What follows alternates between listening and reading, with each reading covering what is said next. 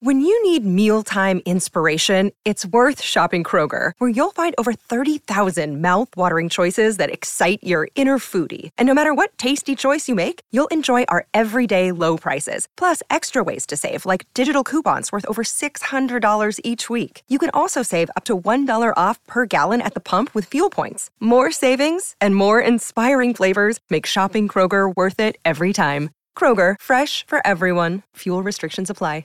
Joining me right now is the man. That's all I can say.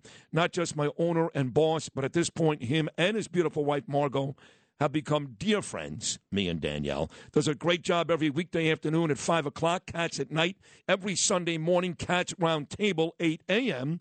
And, of course, he's the brainchild behind these great days like today, Back to Blue. This is my third year doing this with the Catsimatidis family. So here he is, my buddy John Catsimatidis. Good morning, John. Good morning, Sid. Good morning. And it looks like it's going to be another beautiful fall morning today. And I love those fall mornings. You know, the one thing, I know you love heat. I know you love Florida. Yeah. But the one thing I love about New York, I love the four seasons. Yeah. I love the fall. I love I love a little bit of snow at Christmas. I love the spring when life comes back. And the summers are not bad either. You know what's funny is, I did like Florida, but I really don't like the oppressive heat. Like, John, for me, I like the fall, too. Like, today's going to be 68 degrees and sunny. I can wear a sport jacket, be comfortable. But, no, I don't like the hot heat. And I also hate the freezing cold. I hate it. And I like snow, John. I like snow when I can sit at home and watch it fall outside, not when I'm traveling on the way to work. You know what I'm saying? A little bit of snow doesn't hurt anybody. Yeah. It's a little bit of snow. Yeah, it doesn't. But I'll tell you, today's a special day. And we respect our law enforcement.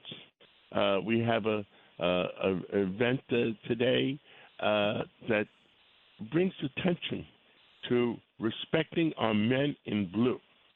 And the highest-ranking police officer from the NYPD will be there today, Corey, and also the highest-ranking Nassau County will be represented today. I know Mr. Blakeman, who is chief the county executive, will be coming and bringing along his police chief, Ray Kelly. I know you're having on today. Yep. And Suffolk County is going to be represented. Yeah, I saw that. I saw you have Pat Ryder. He happens to be the commissioner in Nassau County. And Rodney Harrison. He's the commissioner in Suffolk County. That's a great job, John, to get both commissioners, Ryder and Harrison, in our studios today. That's terrific. And also the highest-ranking person in law enforcement in Suffolk County is the sheriff, Errol Tulin. Yep. Who's a very, very good person. And the DA of Suffolk County, Ray Tierney, will be here, too. Wow. So we're getting all together. New York, NYPD, Suffolk County, Nassau County. And you know what we're saying? Respect our men in blue, and we have to keep our city together. And don't forget, Suffolk County and Nassau County is almost like the 6th and 7th borough. Yes, so, no doubt. Yep. So we're working all together to keep our people safe. And also George Venizelos, who is he works and keeping together the Federal Law Enforcement Foundation. He's bringing in some people from ATF. He's bringing in some people from drug enforcement, because all these police officers also work with the federal bureaus to work together. And one of the things that happens that they won't volunteer to tell you is if there's some really, really bad guys, and under the New York state law they can't put them away, you know what they do? They bring in federal law enforcement, and we put them away under federal charges. But all this is not necessary. We have to change the bail laws and give power back to the judges to determine who's crazy and who's not. Yeah. I mean, remember when Commissioner Sewell was on my show? She said there's 3,000 repeat violent criminals in New York City. 3,000, that's all there is. If those 3,000 were at Rikers Island instead of the streets of New York would be the same New York we always know. Listen, there's only one way to do that, though, John. And by the way, to her credit, Police Commissioner Sewell, who was great on your show, came out again yesterday and actually criticized Kathy Hochul publicly, something Mayor Eric Adams hasn't really done. She came out yesterday and publicly criticized Kathy Hochul, which I thought was terrific, because the truth is, if you want to get back to those days where criminals are on Rikers Island and not walking down 3rd Avenue, there's only one way to do it, John. It's very simple. You have to vote for Lee Zeldin come Tuesday. That's the bottom line. Well, it looks like that's the solution. Look, New Yorkers, I love New York. If we don't vote the right way November 8th, you know what happens? We're going to lose New York. Yep. I know. We're at the edge. I've never seen it. I've been in New York for 70 years. I hate to say 73. We know what you mean. But I know, and you're on the Upper East and those areas all the time. We've had dinner out there with you, me and Danielle, and you and Margot, and we lived on the Upper West, and you never worried about those neighborhoods. I mean, John, we're not talking about some of the quote-unquote bad neighborhoods. We're talking about Park Avenue, Upper East. In other words, it doesn't matter anymore. You can be in Manhasset. You can be in Howard Beach. They're coming. They don't care anymore. There's some bad people out there, and the Albany legislators, the state senators, the state assembly people, they refuse to put these bad people away. And remember the words they used. The people that are not just two crimes, not 3, not 4. People with 5, 6, 7, 8 crimes, yep. They're still in the streets. Violent crimes. Yep. You can't make it up. No. I mean, growing up, we used to buy Bizarro comics, Superman Bizarro comics.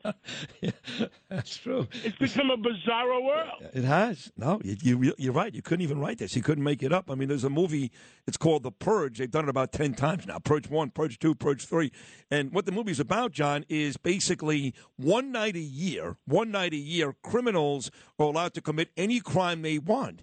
And while most people lock their doors in the movie, they still fall victim.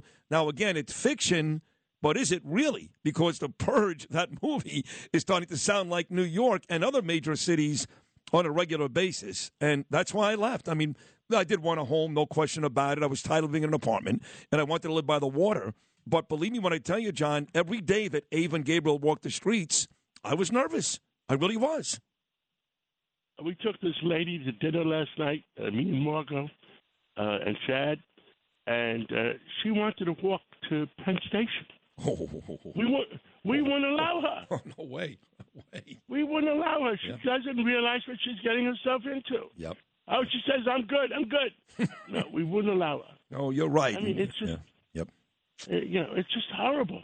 It really is. And that's why this day is so important, John. For me, this is the 3rd year that I'm doing this with you guys, and Bernie, of course, here the last 2 years. But it's a day that I do look forward to because you know how pro-police I am, and Bernard was too, and you guys are.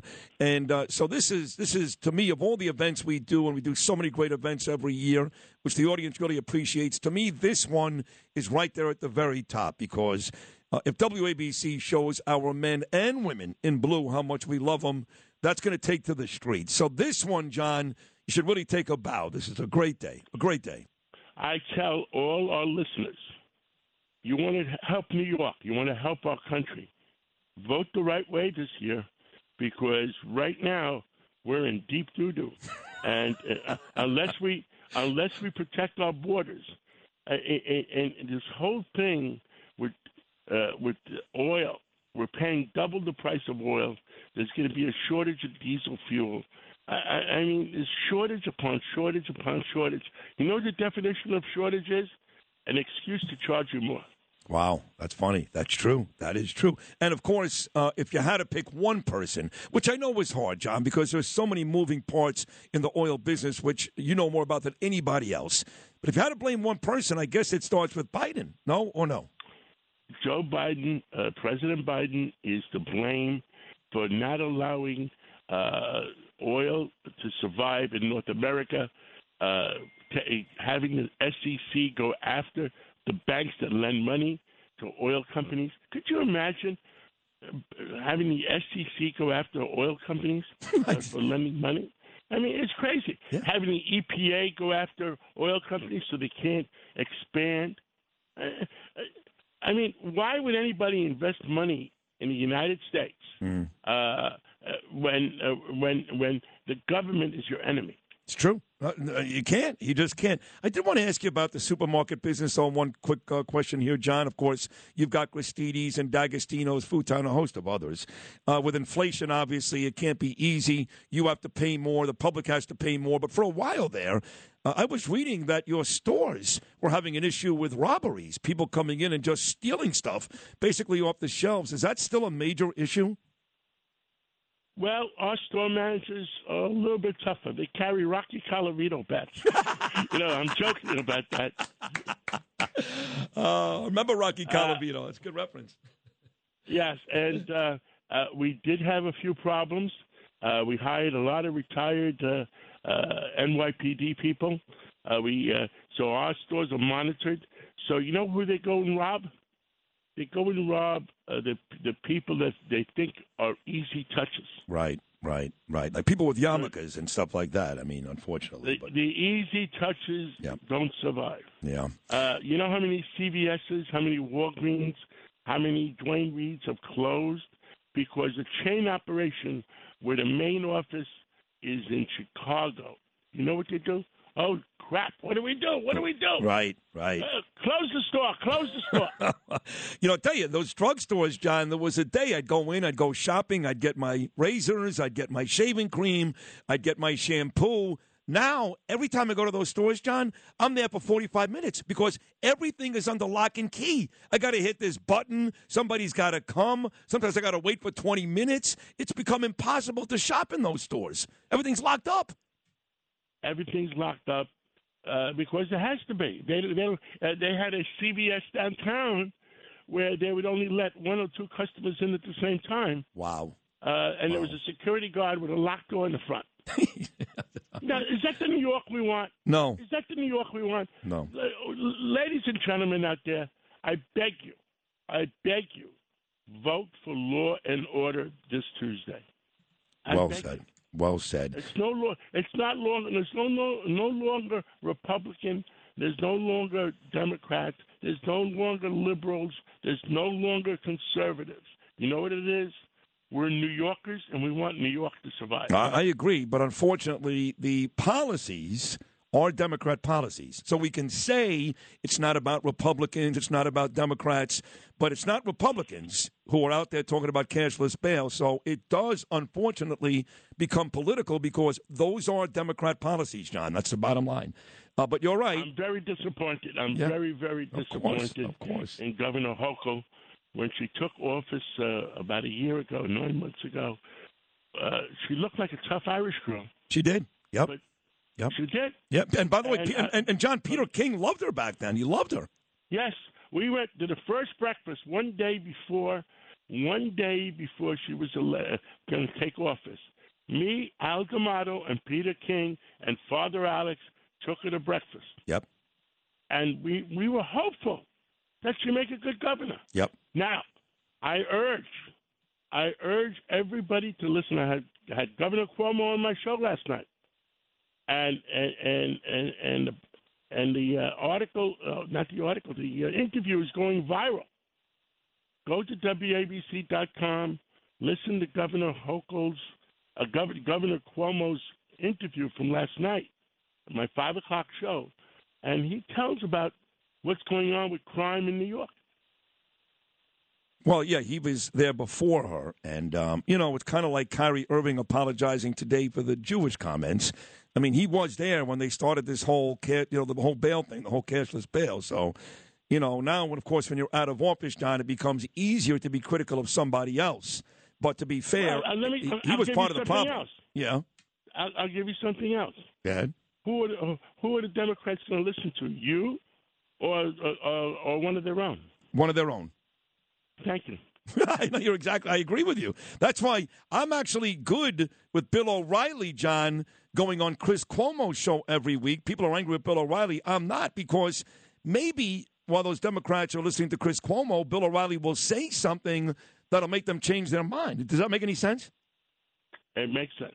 So there you have it. Hey, to be able to have communications is the most important thing. Agreed. Hey, great job today. Great job yesterday on your show with Andrew. Great job on my show this morning. Great job with all these days. But this one really, Back to Blues, a big one, John. You and Margot.